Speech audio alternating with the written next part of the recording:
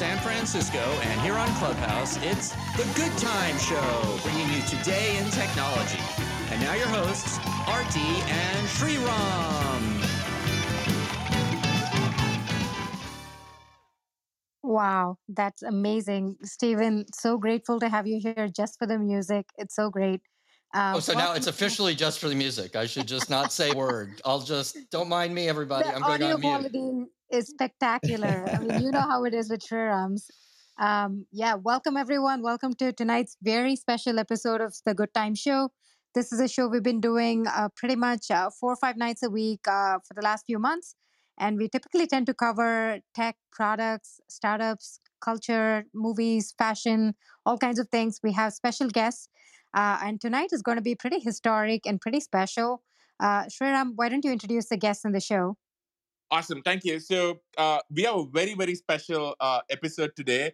And unless you've been living under a rock, you've seen that Coinbase has had what is not just, I think, an interesting day for them, but a watershed day in crypto and the internet and with broader implications. And we are so thrilled to have some of the key players in the Coinbase story, the keyest players in many ways, joining us tonight. So without any further ado, let me introduce you to our all-star cast today. We have with us, a bunch of folks who have been involved with Coinbase from the early days. We have Dan Romero, who has a bunch of fun stories about Coinbase over the years. We have somebody a lot of our listeners would be familiar with. A partner at Initialized Capital, Garry Tan, who was one of the earliest investors in Coinbase. We have two of the people I'm very lucky to work with. Somebody who needs no introduction on this show, Marc Andreessen, who's actually on the board of Coinbase, and we'll be talking to Mark as well. We also have someone who's not been on the show yet, but I am super thrilled to have one for the very first time, Katie Haun. And Katie has an amazing backstory before she joined the firm. If you haven't, I highly suggest that you go check out her podcast with Tim Ferriss. But she's been involved with Coinbase for many, many years, and we're going to talk to Katie as well. We have somebody who can be introduced by just his first name, Balaji. Needs no more introduction beyond that, and has been an integral part of the crypto story. And arguably, not arguably, the two people at the center of Coinbase from the very beginning, the two founders, Fred Ehrsam and Brian Armstrong. So, first of all, I just want to say we have never ever done a show before where we had a company, list, go public, and then be a part of the conversation the very same day. So I just want to thank all of you. It's such a privilege for us to host this very unique, amazing conversation. And I know there is a tremendous amount of interest. But I just want to thank all of you. And, to kick us off, I want to start off with Brian. First of all, Brian, I have, no idea how we are still awake, how we are still sober. But walk me through just your emotions of the last 24 hours. How has all of this felt? Oh, man. Well, thanks for inviting me on here. And yeah, Fred and I just finished up a nice little celebratory dinner. We're going to be doing a nice celebratory dinner with the whole board next month. But what are the range of emotions? There's so much work that goes into becoming a public company. I think we've been working on this for the last year, and our CFO, Alicia, deserves a big shout out here, kind of getting all of our control environment in place and all the accounting issues and the Big Four stuff that helped us get here, and so many drafts of the S1. And so coming up to this moment, there wasn't really that much else to do except to wait. And the anxiety was kind of all consuming. I guess it took our attention away from building great products, which is what I normally want to be spending our time doing. And, I didn't think it would be, I felt like, hey, this is just one more fundraise, let's not celebrate anything. This is an opportunity to actually go build the next generation of the company and do amazing things. Never be complacent. It's always day one. Stay hungry and foolish, all the things. But because it was such a big moment in all the employees' minds and the early investors' minds, and so many people reached out to us, I think it's now a big deal in my mind. And I think it created this kind of big emotional landmark that we'll probably look back on as like a major chapter of the company. We're sort of turning the page to write the next chapter now. And I haven't fully processed it all. I'm not somebody who loves to be in crowds with surrounded by people. I'm kind of glad we had an opportunity to do this during COVID, actually, in a totally remote environment, because I could feel the energy of the team and the world with all the buzz happening in Slack and Twitter and everywhere. But I wasn't just surrounded by people making me like super uncomfortable. So I was thankful for that. And I just tried to use it as a moment to thank everybody who helped us get here, reflect on it myself, take a minute to celebrate, which I don't naturally do. And then, now I'm ready to probably tomorrow get back to building. Thank you. And first of all, thank you so much for sharing that, also sharing this moment with all of us and the thousands of people. I want to get back to something which I think a lot of people have said today, which is today feels historic. And of course, there is a company which is listing and going public. And I think we kind of understand the construct of that. But today feels much broader than just one company. So could you, and this is probably a bit awkward for you because you're in the heart of it. But could you talk about why today feels historic and momentous and what this means? Yeah, sure. I mean, look, so many people thought crypto was not only a terrible idea, they thought it was offensive. They thought it was a scam. Many of the people on this call know this firsthand, but I remember we calling banks and having them hang up on us. Like, we do not work with Bitcoin companies, click, and the receiver would go dead. Wow. I remember talking to investors about this idea and having them, I realized after a minute, they were actually kind of laughing behind my back and making fun of me. Like, oh my gosh, this guy really thinks Bitcoin is a thing, right? A lot of my friends, even when we first started the company, I went around and told them I'm kind of interested in this Bitcoin thing. They're like, I don't get it, man. It doesn't make sense. So it's hard to, overstate how bad of an idea everybody thought this was. And now it feels like this big legitimizing force where the bluest of the blue chips, the CEOs of these banks that helped us go public, right, are calling us and talking to us about, hey, how do we integrate crypto into our systems?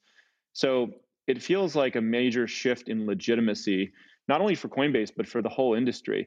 The government's taking it more seriously because of this. Fortune 500 will take it more seriously because of this.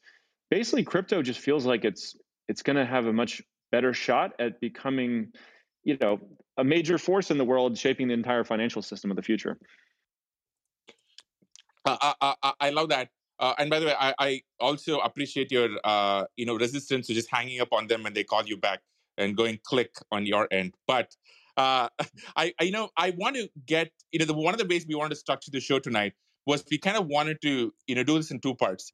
We want to spend the first half talking about the story so far, because I think it's fascinating. There are some super interesting characters. There are some, some dark times and some good times. And then we want to spend the second part looking out ahead.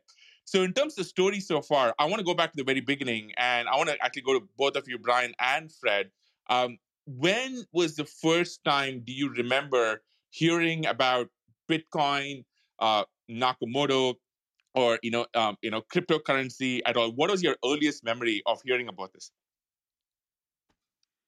Yeah, well, I'll start, and then Fred, you should jump in. But I mean, for me, it was in 2010, around the end of the year, and I just happened to see the Bitcoin white paper show up on Hacker News when I was home with my family for the holidays, and I ended up reading that paper. I didn't fully understand it the first time, but something about it totally captured my attention, and I couldn't stop reading it. I couldn't stop thinking about it after. I reread it like maybe 5 times, and I had this thought like, wow, this might be something kind of like as impactful as the internet, a new global decentralized protocol. But for moving money around was even more exciting to me in some ways, because I was like, maybe this could create more freedom in the world. And that just really spoke to me in a way that nothing I'd read in a long time had. So that kicked me off on the journey in 2010. That's awesome. You had this fun little story, and I wanted you to share it here. How did you both meet, Brian, Fred?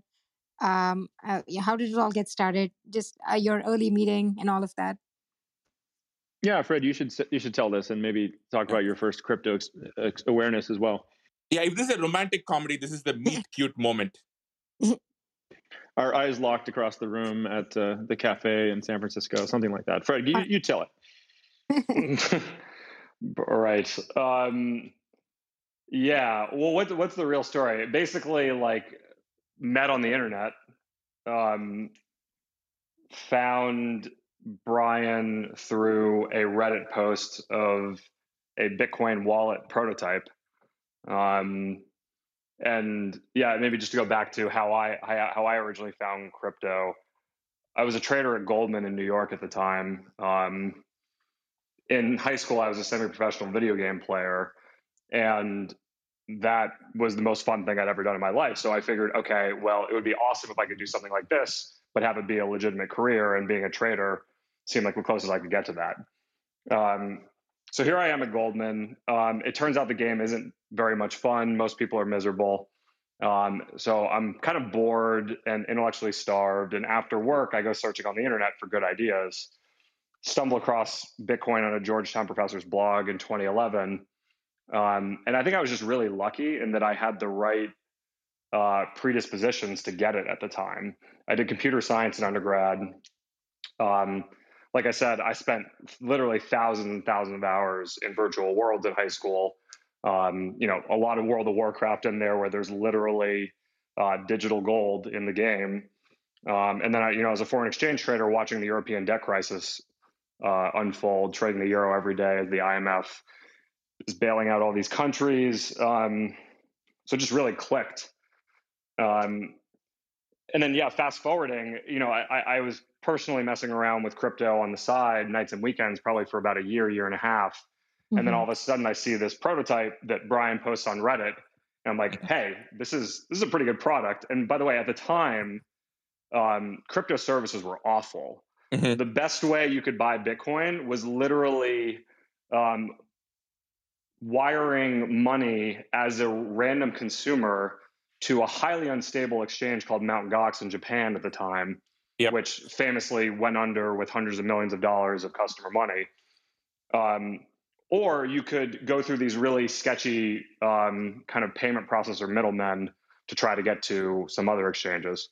So I saw Brian post his prototype, and it was pretty good. It was like, wow, this is a real Silicon Valley consumer experience. So emailed, we met up. Well, Brian, what? Maybe you can describe what the actual question was, which is what was the first meeting like? Yeah, well, we were kind of sizing each other up. We were at this little coffee shop, which no longer exists, near the Caltrain station in San Francisco, called the Creamery. Oh wow! And, we love that place. We used to right next door. Historic. Yeah, it is historic, I guess. I think it no longer exists, but yeah, Fred and I met up there, and we were kind of trying to size each other up. We were a little guarded. But the Creamery should have taken equity separately. That would have been a great business. Yeah, exactly. And we eventually kind of opened up. We were like, I think what I realized about Fred was this guy is super driven. He wants to change the world. He wants to do something important, which I did too. We had a chip on our shoulder a little bit, and he also was really sharp. Like I really, actually, I realized this more as we started to work together. I think after that sort of quote unquote first date at the Creamery, we then went to a Bitcoin meetup together to kind of check that out. Then we tried working together for, I think, probably 2 to 4 weeks, something like that. And what I noticed immediately about Fred from that first meeting and just working with him was, number one, he was kind of intimidating. And I mean that in a good way. I was afraid of saying something stupid around him, basically. And I was, that's a good sign, I think, in hindsight. You want someone who is really can challenge you and can point out mistakes that you're making, and you can learn from them. It's true, like a true partnership.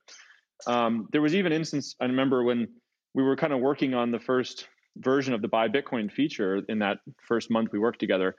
And I remember Fred came to me one day and he's like, I'm pretty sure we're losing money on every single sale of Bitcoin. And I was like, how could that be? That's not possible. And he walked me through the flow of funds and everything, and he was absolutely right. And so just to describe the hilarity of this for a second, the whole business model is help people buy Bitcoin. The way that was being done at the time, I'll never forget this. Brian literally, like, once every 3 days pulls up an exchange and just places one giant market ripping order to backfill the last 3 days of customer That's orders, awesome. which number one is, Brian, I love you, man, but is the worst execution strategy possible. And two, of course, like as the company works, Bitcoin is generally working and the price is going up. So you're literally buying 3 days later from where the customer bought, and you're losing money because the price is just going up constantly. So anyway, sorry to blow you up there, Brian, but that was like a huge WTF moment. That's very funny in retrospect. This is also a non-trivial problem to solve, right? Later with the hedger and so on. Yeah. At this time, maybe like 15% of Mt. Gox's volume, something like that. It was like a non-trivial percentage of volume and doing market orders. That's fascinating. I never heard that story. It was a lot, and then I mean, maybe we'll get to this later, but at some point we just thought that risk was just unacceptable, both for Coinbase and having this huge Mt. Gox counterparty, which obviously went down, but also just for the ecosystem. I mean, at some point we realized if Bitcoin is really going to work, then it needs to be able to go institutional, and that means having a high quality exchange that could service that demand, which led to the creation of an exchange in early 2015 later on. You know, I don't think most people actually understand the difference between a brokerage and an exchange. I did not understand it until getting into crypto. Maybe you guys want to talk about that or something. Wait, before we get to that, I want to kind of hear like just the story just a little bit, because we're still here. You know, Brian is still placing a manual trade every few days. Which, by the way, the company is still operating that way. That would have made fascinating reading in the S1. So walk me through the early years and walk me through, first of all, getting into Y Combinator, early fundraising and the early days of finding your footing as co-founders and the early days of the company. I have a funny story that I finally unearthed only recently about Brian and actually a recommendation letter that we got from Jason Tan at Sif Science. So Sif Science, which is a great startup, anti-fraud platform. Airbnb by then was the keystone, most important customer for this anti-fraud platform. And Jason wrote us an email at Y Combinator talking about how, great news for YC, horrible news for Sif Science, but all in all, for the best. Brian, being head of anti-fraud, or working on anti-fraud at Airbnb, he was the best customer. Like, he was the guy who was actually implementing all of the Sif Science APIs for anti-fraud at Airbnb. And the key story that I remember was that Brian would stay up until 2 a.m. debugging this external anti-fraud platform with the founder of Sif Science. And that immediately, the second I read it, I went into our internal system, and it's like, we're interviewing this guy. We have to interview, because anyone who stays up until 2 a.m. and you don't have to, and for the love of the job of coding and building amazing systems, that's exactly the kind of person who could build Coinbase. I love that. Okay, Brian, before you answer and talk about YC, I want to play you a piece of audio. This is going to sound really terrible from my phone, but from a video you posted today. I'll tell you what it is and why Coinbase is the right bet to make on it. Bitcoin is a new digital currency. It lets you send money instantly anywhere in the world. I'm not sure how much of you could hear, but this is a video Brian posted today to his YouTube channel, which is him practicing, not the actual pitch, but the practice for his YC demo day pitch. Brian, what do you remember from those days and your early fundraising? Yeah. Oh, man. By the way, just on Gary's comment real quick, just technically, I was not head of anti-fraud at Airbnb, although I was working on it. There weren't really heads of anything, I guess, at Airbnb at that point. And part of the reason I was working on it at 2 a.m. was I just liked to stay up late and I had no social life. But anyway, beyond that, what were those things like in the early days? I mean, I posted that pitch video of me practicing how to pitch to investors at Y Combinator because, I don't know, it wasn't very polished, right? I mean, even the video I posted, actually, it comes out okay, but that was probably the second or third iteration of it. I just wanted people to see that and think, I could do that. It's not that hard. I think when people look at companies after they're successful, it seems unattainable because you're like, oh my gosh, there's thousands of employees and it's billions of dollars of revenue. And like, I've never even generated $10 of revenue. How would I generate billions? And I was kind of in the same boat back then when I was practicing that pitch for Y Combinator. I mean, I had never managed anybody. Okay. I had never, I'd tried to do a startup previously, but it basically failed and it wasn't that successful. And so, from these humble beginnings, like you just need to start, just get started, and then that'll create learnings, and sometimes it'll work, sometimes it won't. If it doesn't, go try 10 more things, try 10 other business ideas. And so anyway, I wanted to post that like humble beginnings. That's great. I mean, these are, I think, the stories that really inspires next generation founders and just people to just go take chances and just try something new. I love it. Garry, I want to come to you because this is where I think you kind of show up in the story a little bit. You give them an application score of infinity, and also, by the way, you should check out Garry's video on this. Obviously invested in Coinbase too. Walk us through your experience meeting, Brian, Fred, and the Coinbase team at that time. What did you think? I mean, the coolest thing to me was that he had actually built something.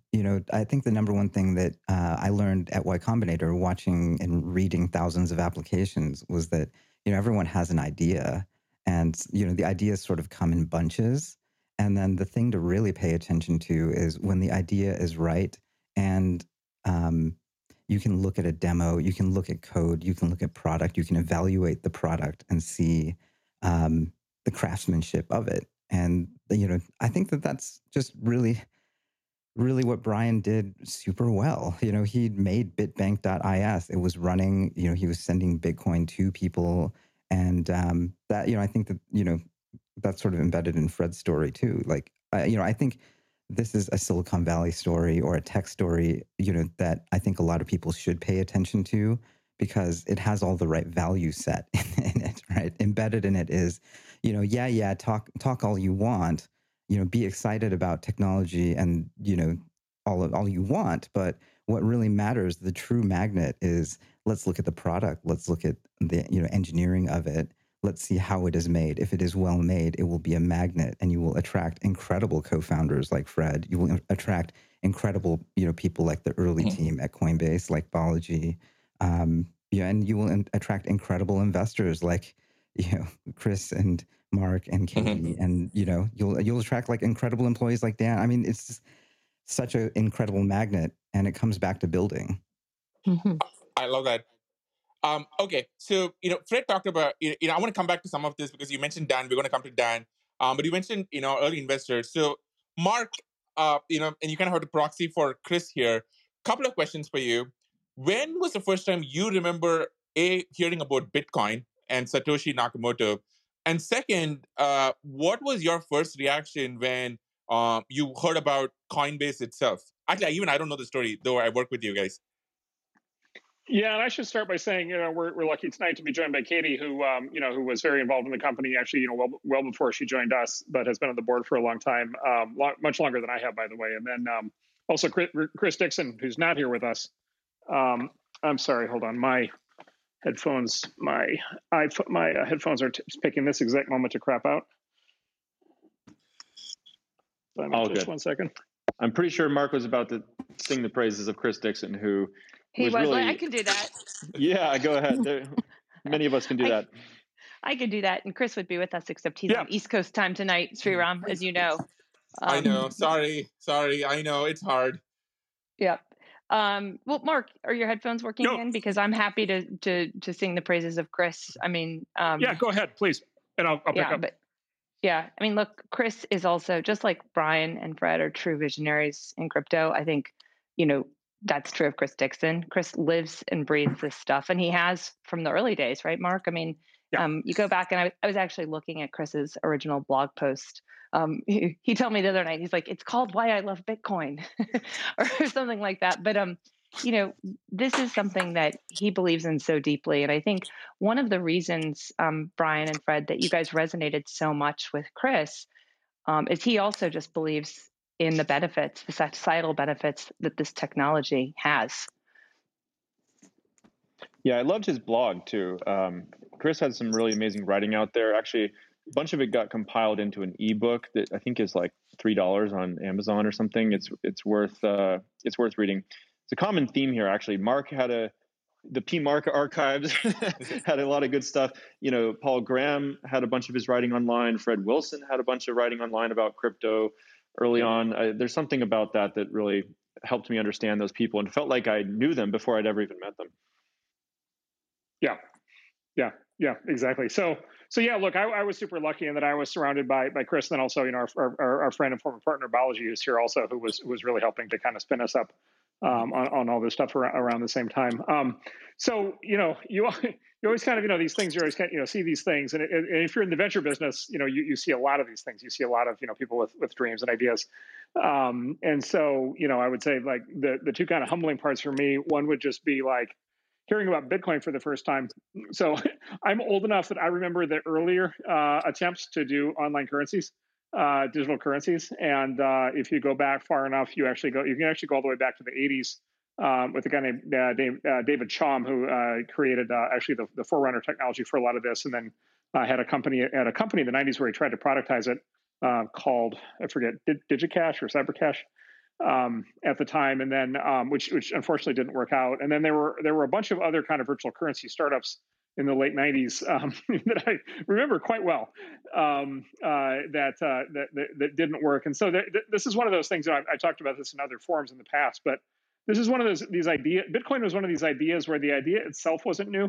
Like the idea of a digital currency was not itself new. In fact, Milton Friedman, the famous economist, used to talk about kind of the inevitability of this kind of idea. Neil Stephenson wrote a book called Cryptonomicon, where he basically forecasted something much like this. So the idea itself was not new and had been tried and had failed many times before. And I think that's one of the things that really confused people about Bitcoin and continues to confuse people about Bitcoin, which is like there is this track record, there's this like 30-year prehistory in these attempts that didn't work. But the thing that became clear, and I would say Balaji in particular kind of helped me understand this, the thing that became clear was Bitcoin was a legitimate computer science breakthrough. Right? It wasn't just like a proposal for a new kind of currency or a new kind of whatever transaction processing system. It was like a legit computer science breakthrough with the blockchain and with distributed consensus and with what's called the solution to what's called the Byzantine generals problem. And so it was a fundamental advance in computer science at a really critical time. And so as soon as I figured that out, I was like, okay, now it's more in my world. Like now I can really wrap my head around this. And so that when we figured that out, that kind of mapped it to kind of the world that we understand. And then Coinbase itself, it was always impressive for all the reasons that the people have talked about already. But there were a couple of things. So one is like there was a critique very early on in our discussions where I remember it's almost like, is the idea almost too obvious, right? Which is, it's like, okay, like, how about a website to let people buy and sell Bitcoin, right? Like, yeah, that seems like a good idea, right? And we've talked about, like, another thing we've talked about, we talk about in the firm a lot is like we specialize in what we think of as ideas that look like bad ideas that turn out to be good ideas. And this was one where it kind of threw us because it's like, wow, it just looks like a good idea. And the problem with things that just look like good ideas out of the gate is that they're often too obvious, which means they'll simply draw too much competition.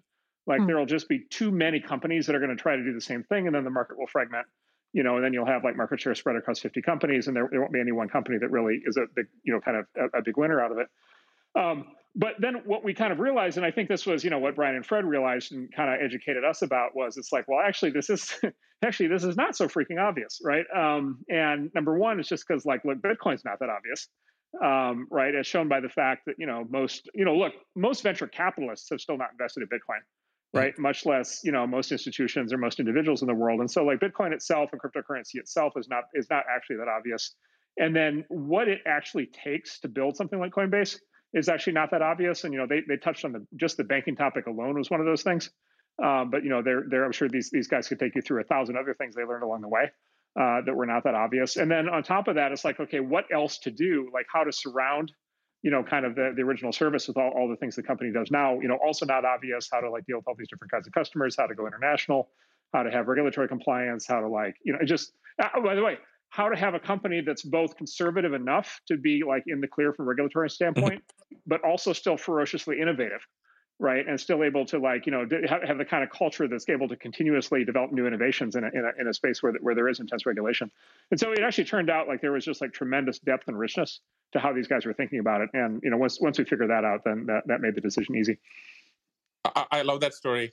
You mentioned Balaji, and I want to go to you. Now, I think all of us know of your passion and enthusiasm for all things crypto, and we're going to talk about that. But actually, a story which even I don't know, I think, is when was the first time you heard about Bitcoin, and what was your first emotional or intellectual reaction to it, and what got you hooked? Yeah, so after the financial crisis, I was thinking a lot more about the root operating system, because when something fails, it's like a noisy, a leaky API, right? And so like the nature of money and how banking worked and all this stuff, I was getting into that. And it was in 2010, 2011, I should look back in my records for emails, whatever, for the exact first time. But I remember actually talking with Patrick Friedman, a few other folks about Bitcoin very early on. And I was interested in it because I was interested in like an absolute price for things. That is to say, if you could price things in joules, Joules, like imagine an iPhone and imagine like doing the molecular assembly, like the lanthanum and rare earth elements all coming out of the ground and it just whoosh like this, assembling in your hand, right? How much energy would it take to actually do that? And as that reduces over time, you've advanced as a civilization, right? So I thought that the absolute price of something would be in like energy terms. And so, when Bitcoin came, that was just something I'd like written up as an essay. I should publish it probably at some point. That was 10 years ago. And when Bitcoin came, I was interested because it violated some of my thinking. For example, in everywhere else in computer science, the more computers you throw at something, the more performance there is, right? It's all about horizontal scalability, partitioning of databases, et cetera. And Bitcoin wasn't like that. It got more security.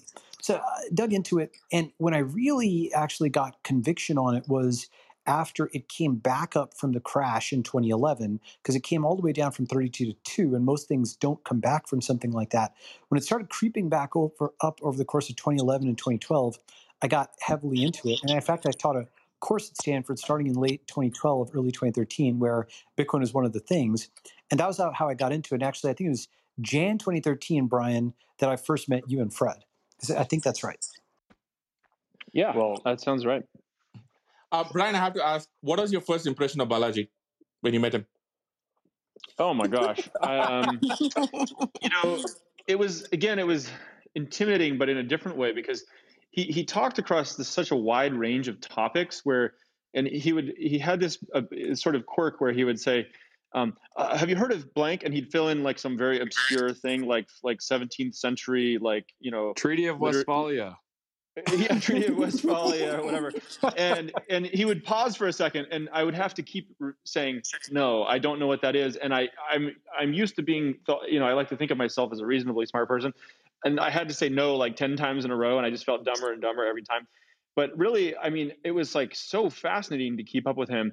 By the way, I just want to give a big shout out to Balaji. When he came into Coinbase, we acquired Earn.com, and not only did Earn turn out to be a really great revenue generating business for us, but Balaji unblocked this major issue we had in the company that nobody had been able to unblock to date, which was how we were adding new assets to the platform. And so he ended up generating actually a ton of value at Coinbase because of that. So big shout out to Balaji. And the original talk I saw you give at Y Combinator Startup School about Silicon Valley's greatest exit. I remember watching that and thinking, yeah, exits. I was like, that was like one of the best talks I'd ever seen in my life. And I was like, I would love to work with this guy someday. So that was cool. I just want to point out something which may be obvious, but not obvious to listeners. It is not often when you have co-founders and people long time involved in the company after a decade and still not really on talking terms, but also getting along well with each other. That is not common, but it seems to actually happen here. So that's just very notable. Yeah, I don't know why that happened, but for Fred and I mean, we had executive coaches and stuff, and we did the whole couples therapy thing. But I don't know, Dan, what do you saw all this happen? Do you have any theories? Yeah. I think there was a magazine article my first year where they described you guys as Swiss Vulcan bankers, and having worked for both of you directly, I think that there's some merit to that description.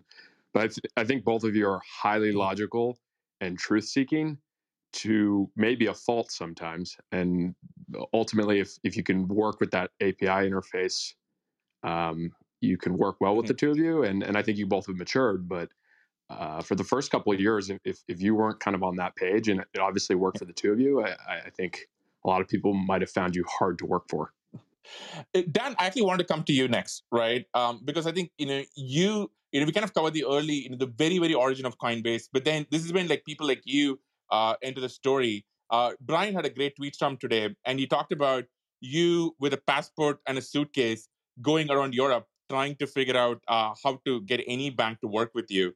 Talk to us about that time, and then talk to us about the dark days, the crypto winter, what do you want to call it, of circa 2014 to 2017, and how it was to live through that. Sure. So I'll keep the answer on the banks short and hopefully the crypto winter a little shorter. But so we've talked about Coinbase's original business model, and still core to the business today is allowing individuals to safely and easily convert fiat to Bitcoin and vice versa. I think that if you think about that, handling Bitcoin is pretty straightforward. The protocol and software are open source. And more importantly, it's permissionless. And if you think about banks, they're the complete opposite. Everything's closed source, and you have to get their permission to use their rails to move fiat currency. I'm pretty sure Coinbase, and Brian and Fred, please correct me, had the standard out-of-the-box bank relationship that you get from YC. And in 2012, Bitcoin was unregulated. So as Fred pointed out, World of Warcraft Gold, Bitcoin, basically the same thing. So no one really cared about it. And then in 2013, something happened with the kind of primary anti-money laundering regulator in the US, FinCEN, said that virtual currency exchangers, aka Coinbase, are now subject to money service business regulations. You have to follow anti-money laundering rules. You have to build a compliance team. And that was something Coinbase took seriously and kind of went forward and built out a whole infrastructure and still has that today. But a wrinkle there is that money services businesses are like the least appealing customers for banks. They basically require a ton of work and don't make them that much money. And so when that happened, Coinbase went from being kind of just like a normal tech company to no bank wanted to work with you. And Brian and Fred did a really nice job for the first 2 years to really keep the relationship with the bank that they kind of had prior to the regulatory oversight. But when I joined in 2014, we didn't have a bank in Europe and we're looking for one. And to go to Europe and find a bank after you're already a money service business, and in Europe, there was no regulation for Bitcoin. So it basically just seemed super scary. I had to spend a good chunk of the summer there. Actually, I think Nick Shalik was in the room earlier today. He was at Ribbit, and he helped introduce me to a bunch of different folks. And one thing came to another, and I ended up in Estonia, which I don't know if you guys know Estonia. It's like a really small country right next to Russia. And they had a bank that was kind of forward thinking. I think one of the co-founders of Skype kind of plugged in there. And so they just generally as a country, and Balaji can talk to you till you're blue in the face about Estonia, is pretty, technologically progressive. But this small little bank in Estonia actually had access to the euro clearing. And so it's like almost like finding a bank in Rhode Island or Delaware, and you now have access to US dollar clearing. Mm-hmm. We had our bank in Estonia, and then we were kind of off to the races in Europe.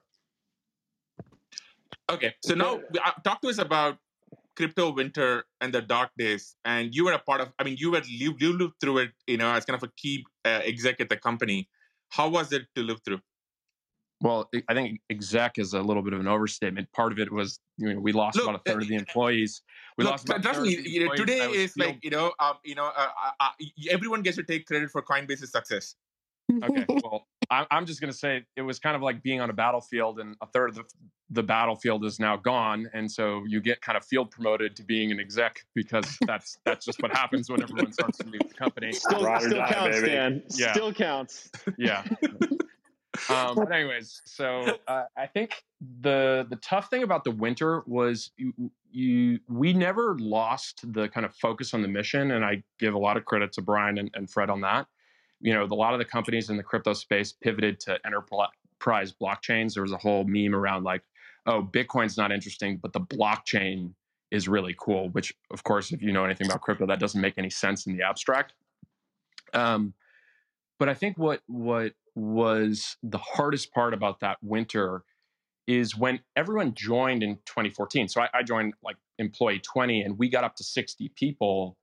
And then it just felt like the air came out of the balloon, and everything we tried for 2015 and most of 2016, nothing made the numbers move. It just kind of like everything was flat. And, you know, you're in Silicon Valley, you're looking to join a company that has growth and it feels like it's up and to the right. And in some ways, like down is even better than flat. Like flat is just boring. And it's that period that I think a lot of people kind of just lost faith. And the group that stuck around at Coinbase really ended up being the people who were partly probably stubborn, but more importantly, I think there because they really ideologically believed in what Bitcoin and then later Ethereum, which ended up being I think a really pivotal moment for the company, meant for the world in the long term. So, Katie, I want to kind of bring you in here. This, I think you've been involved with Coinbase for a long time, and this is when you got involved more formally with the company. From your vantage point, as somebody involved as an investor before that, how was that to experience, and what were your observations from that era? You mean from the crypto winter era, the next crypto from the winter crypto era? winter, and then leading into, well, I guess the spring or the summer. I don't know what the right term is. Yeah, but we have all of those terms. But I think actually the thing is, I actually got to know Coinbase when I was still working in the U.S. federal government. And I was reflecting on this. I easily could have fallen victim to some of the myths about crypto circulating around the time. We were hearing things like, one of the things that was going on in the government at the time was, you guys probably remember this, when the IRS subpoenaed every customer account of every customer that had ever done business with Coinbase. And, to Brian and Fred's credit, although they were certainly following all the regulations and even doing a lot of self-regulation, they actually fought back on that IRS subpoena case, because the supposition was basically that all Coinbase customers were somehow criminals. And one of the interesting things I discovered, I was working in the U.S. Attorney's Office at the time, was our U.S. attorney, our Senate-confirmed head U.S. attorney, had a Coinbase account, which was such an interesting discovery. Also, one of the other things that stood out kind of early in those days dealing with Coinbase, when I was actually at the government before I ever joined the company, joined the board, was, I noticed that whenever we would send out process requests to, in connection with like Mt. Gox investigation or other kind of hacks, Coinbase always responded much faster than any other large bank with records that were actually helpful to the government. And so kind of seeing some of these things early on, I realized quickly, like, these kind of myths we hear about the crypto space are just that. They're really just myths. Actually, Coinbase was, very engaged with the government in a positive way, I think. So actually, that's how I got to know the company. That's how I got to know Fred and Brian. And then the early days of the board, I joined in 2017. So just before, I guess you would call that the spring, before the summer. And then there was another winter. And kind of what you just said, Dan, about, the flat, kind of keeping employees motivated, also just for recruiting. There was a lot of turnovers in those days. But as Dan, you just said, the people who stuck around really did so out of kind of a deep sense of mission, which was great to see. Brian, I was watching your, that's so awesome, Katie. And by the way, Katie and her, her story with the Justice Department is just so fascinating. I highly recommend reading up her history, and especially her podcast with Tim Ferriss. Just one of the most interesting people I've ever worked with. Brian, I was watching your YouTube stream today with Marc, and you were talking about how the crypto winter, almost kind of like hardened you or shaped you, and you try to avoid swearing on the stream, but saying like, we're going to effing do this or die trying. Like, how was that for you as a leader? How did that change you? Yeah, totally. Well, I think a lot of employees and executives and founders have experienced this, which is, you go into you're in a bad situation. Maybe somebody has just quit, or you just got some bad numbers back, or you're just really worried. And then you have a moment where you got to go in front of the team or in front of the whole company and kind of put on a good face, right? And go up there and try to gear yourself up to go give some kind of an inspirational moment. And I realized as I was trying to do this, I was carrying all this weight on me, and it actually wasn't coming across authentic. And so I had to figure out a way during these moments to actually, be more real and more authentic, and go in there and say, you know what, let's take an honest look. Like, this stuff's not going that well. This thing is not going that well, but I think we can find a way through it. So let's get a group together, and I want to hear ideas from everybody about what we can do to make this better. It's not like the weight of the whole company is resting on my shoulders, right? So that was a moment for me as a leader. I had to learn how to be a little bit more vulnerable in front of the company, and I didn't want to just go up there and like put a litany of a list of complaints, or just cry and sob in front of the company, without at least coming back and saying, let's create a plan. Like, don't just be up there listing problems. Like, have a solution, but it can come from everybody on the team. I love that. Aarthi, go. Oh, yeah. I just had a question. Balaji, since you're here, I know you have really strong viewpoints on this, and I loved your podcast with Tim Ferriss too. I think for me, I wanted to ask you about future of crypto. And I know that's as like wide open as possible, intentionally so. Specifically for India, what's your vision there? What do you see as the future? Talk to us about it. Like, Balaji has a fantastic post on this, which you should absolutely go read if you haven't. And I know it's kind of caused quite the stir in India, but I just wanted to kind of plug that. But Balaji, explain, because I think your viewpoints in India are super fascinating. Yeah, so, the thing is that Indians have been into gold for a long time, right? Like, every Indian wedding is all about gold. Indians get gold. So Indians should get digital gold. Aarthi, Sriram, I'm sure your wedding had a lot of gold, or at least your parents probably wanted. Yes, it did. Yeah. And so in that sense, we sort of intrinsically get, and of course gold is common in many cultures, but we sort of intrinsically get the cash and carry aspect of gold, and why it's important to have money outside the state and all that type of stuff.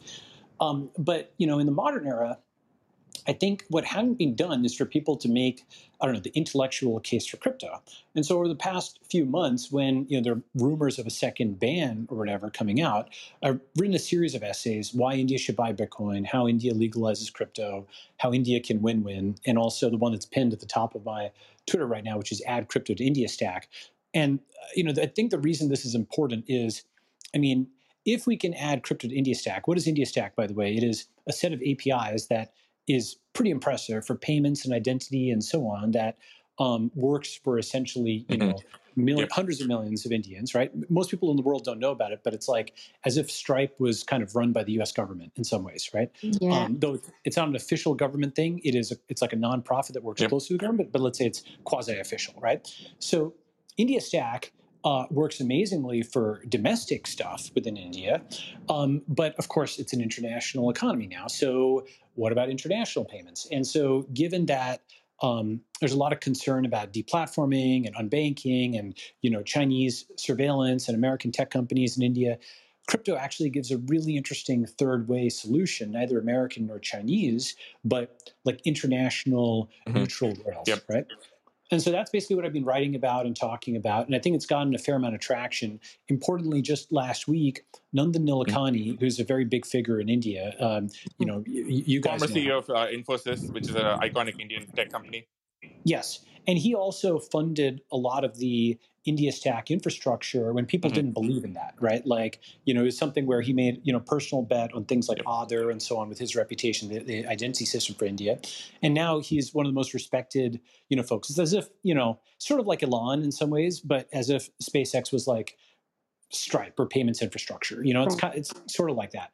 And so he came out and he, RT'd a post that I had collaborated on with the India Stack people that talked about how, there's there's all this growth in India, all these young people, they're now on the internet. It's this amazing growth market. They need capital, and there's hundreds of billions of capital that they need, and there's trillions of dollars in the crypto economy. So let's put those together, right? And just like an Indian can now access millions of sources of information with the internet, they should be able to access millions of sources of capital with crypto, and do that directly from their phones. So anyway, that's what I wrote about. I love that. I highly recommend people go check out that post. And I know it got quite a reaction among a lot of the Indian tech and also the government community in India, which doesn't happen.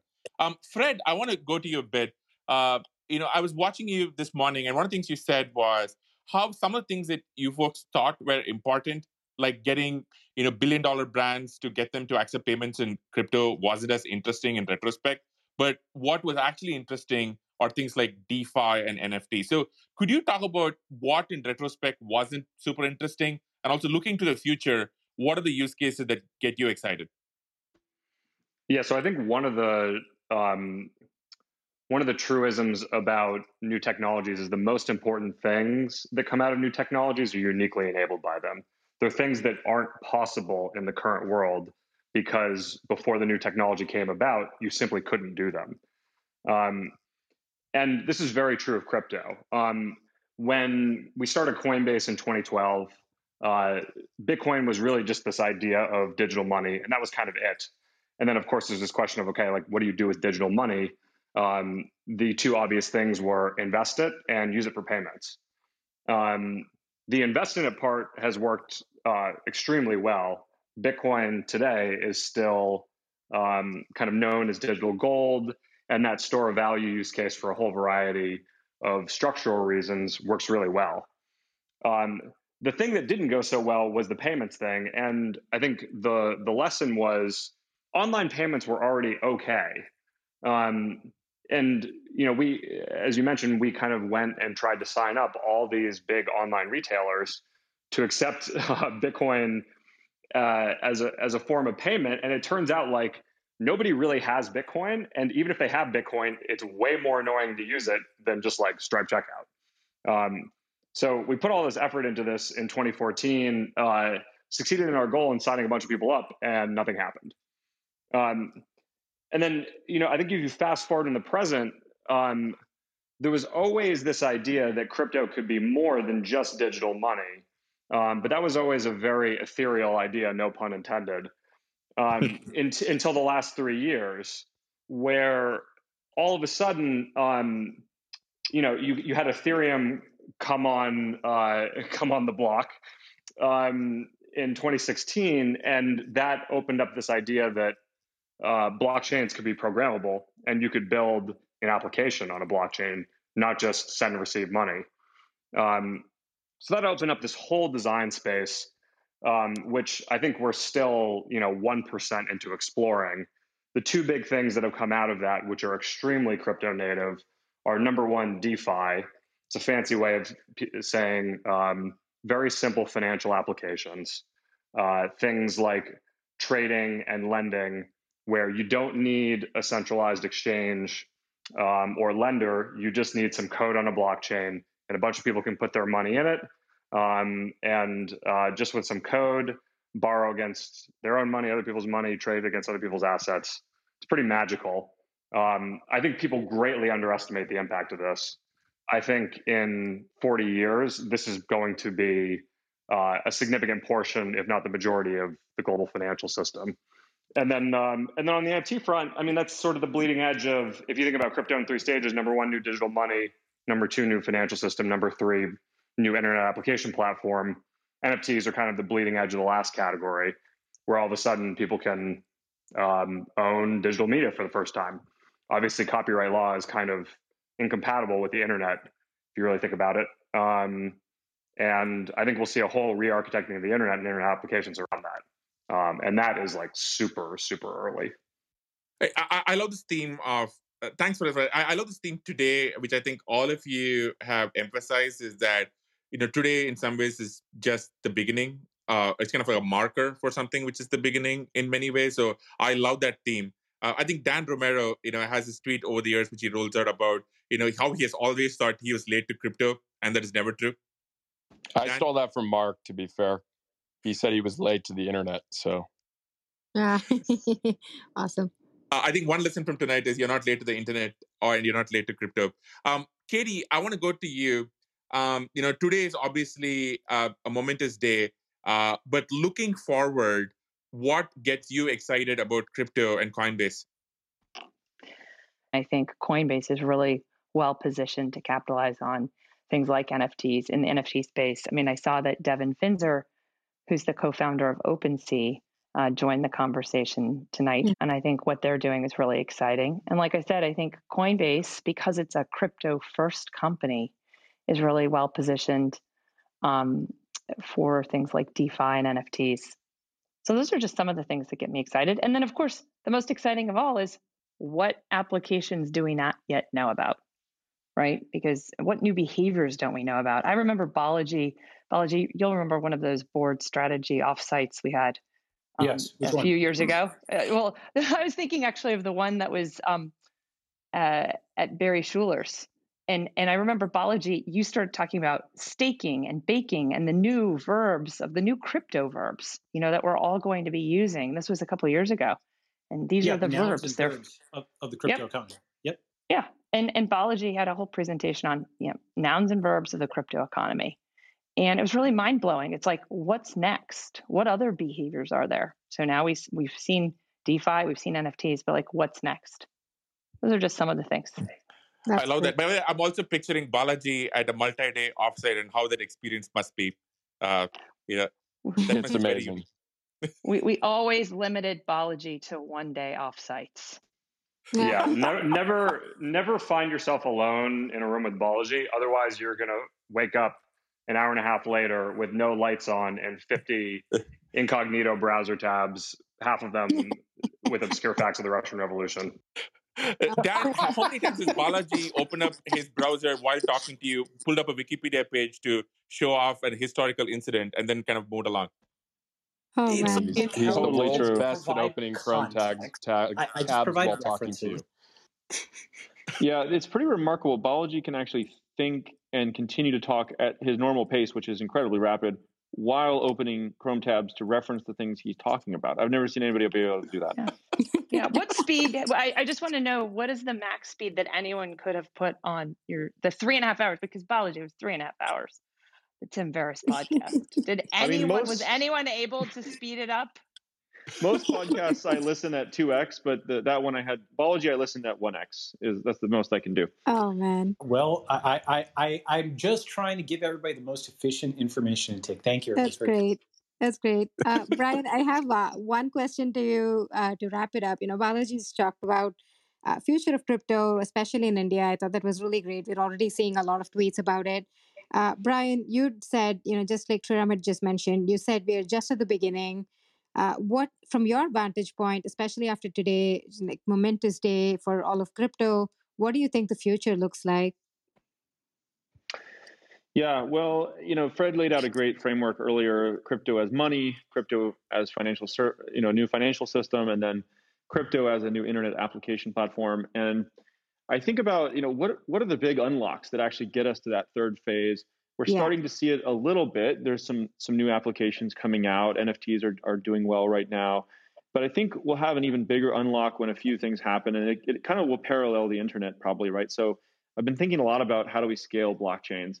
I think this is a really underestimated aspect. The fees are way too high, right? On Ethereum right now, we're seeing the adoption of things like Binance Smart Chain, which has much higher throughput, but it's less decentralized, right? Like majority of the BNB tokens, the governance tokens, are controlled by one company, which is not great as a foundation for the future of the internet. And so, how do we get these blockchains to scale? I think it'll be on the order of moving the internet from dial-up to broadband in terms of the kind of capabilities it can unlock. And then similarly, again, another internet analogy, we had IP addresses, and then we got the domain name system. So you could type in a human readable name, and crypto needs that too. We've got the Ethereum name system.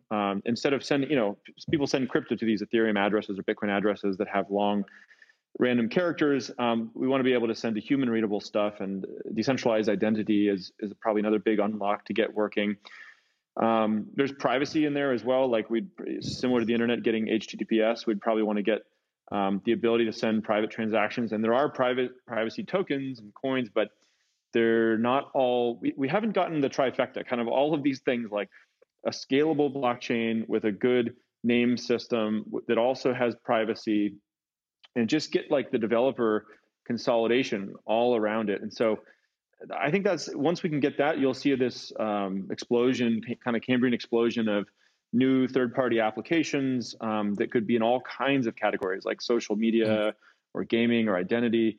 They could be layer 1 solutions. Also, layer 2 solutions are good. So how do we help that happen? Maybe Coinbase can help in some way. I love this. I think that's such a great note. I want to wrap up today because I think this has been an amazing conversation. But I want to kind of, Brian, I want one short answer from you to wrap up. And I think this is going back to the very beginning. We started off asking, how we first ever heard of Bitcoin. So here we are over a decade later. Let's say Satoshi Nakamoto, he, she, they, it are listening to the show at some point in time. What would you want to tell them? I mean, mad respect. You, whoever you are, I mean, we're really, Coinbase is kind of standing on the shoulders of giants here. Frankly, I read that white paper, and I don't think I'm smart enough to have come up with that kind of original computer science breakthrough. I feel lucky that I had just enough knowledge to be able to read it, and because of my life experiences, maybe understand some of the potential in it. And then I was able to kind of go build, a reasonably good application and things like that. But I don't think I could have come up with that research breakthrough on my own. The world really needs, scientists who do this kind of stuff. The Einsteins of the world are all the favorite examples. But the world also needs people, I guess, who can kind of bridge the divide between a scientific breakthrough and a commercialization, like a new product.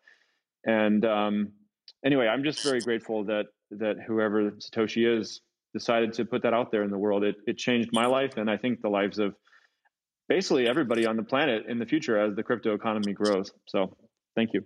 That's great. Thank you. I don't think we can pick a better note to end on. So I want to, this has been probably one of our most memorable episodes that we have done. And I want to thank everybody. I want to thank, this has been, I don't think we had a room, which has grown to over 5,000 and kept growing as the show has gone on. So all of you in the room and on Twitter, on text, thank you so much for listening in. I want to thank all of our guests. I want to thank, obviously my co-host Aarthi, Stephen, and the folks from Andreessen Horowitz, Mark and Katie, Garry, Dan, Balaji, and definitely, obviously, Fred and Brian. Thank you so much. This was such an amazing, show, and I also want to thank you, folks, for giving us the privilege of hosting you on what has definitely been a momentous, but also a very, very long day. So thank you again, and hope you all go get some sleep and maybe some alcohol, before you get back to work. So to play us out, as you folks know, we have a tradition. We try and play a song that is connected to the theme of the episode or one of the people on the show. And today we are one of those rare times when somebody on the show has actually made a song, and it's actually going to be it's actually an NFT. So Brian has a song out on collaboration, and you folks should check out his Twitter. He has a link to it. It's called Never Give Up. It's an NFT which you can go place a bid on, and here it is to close out the episode. Woo-hoo. Good night, everybody. This has been amazing.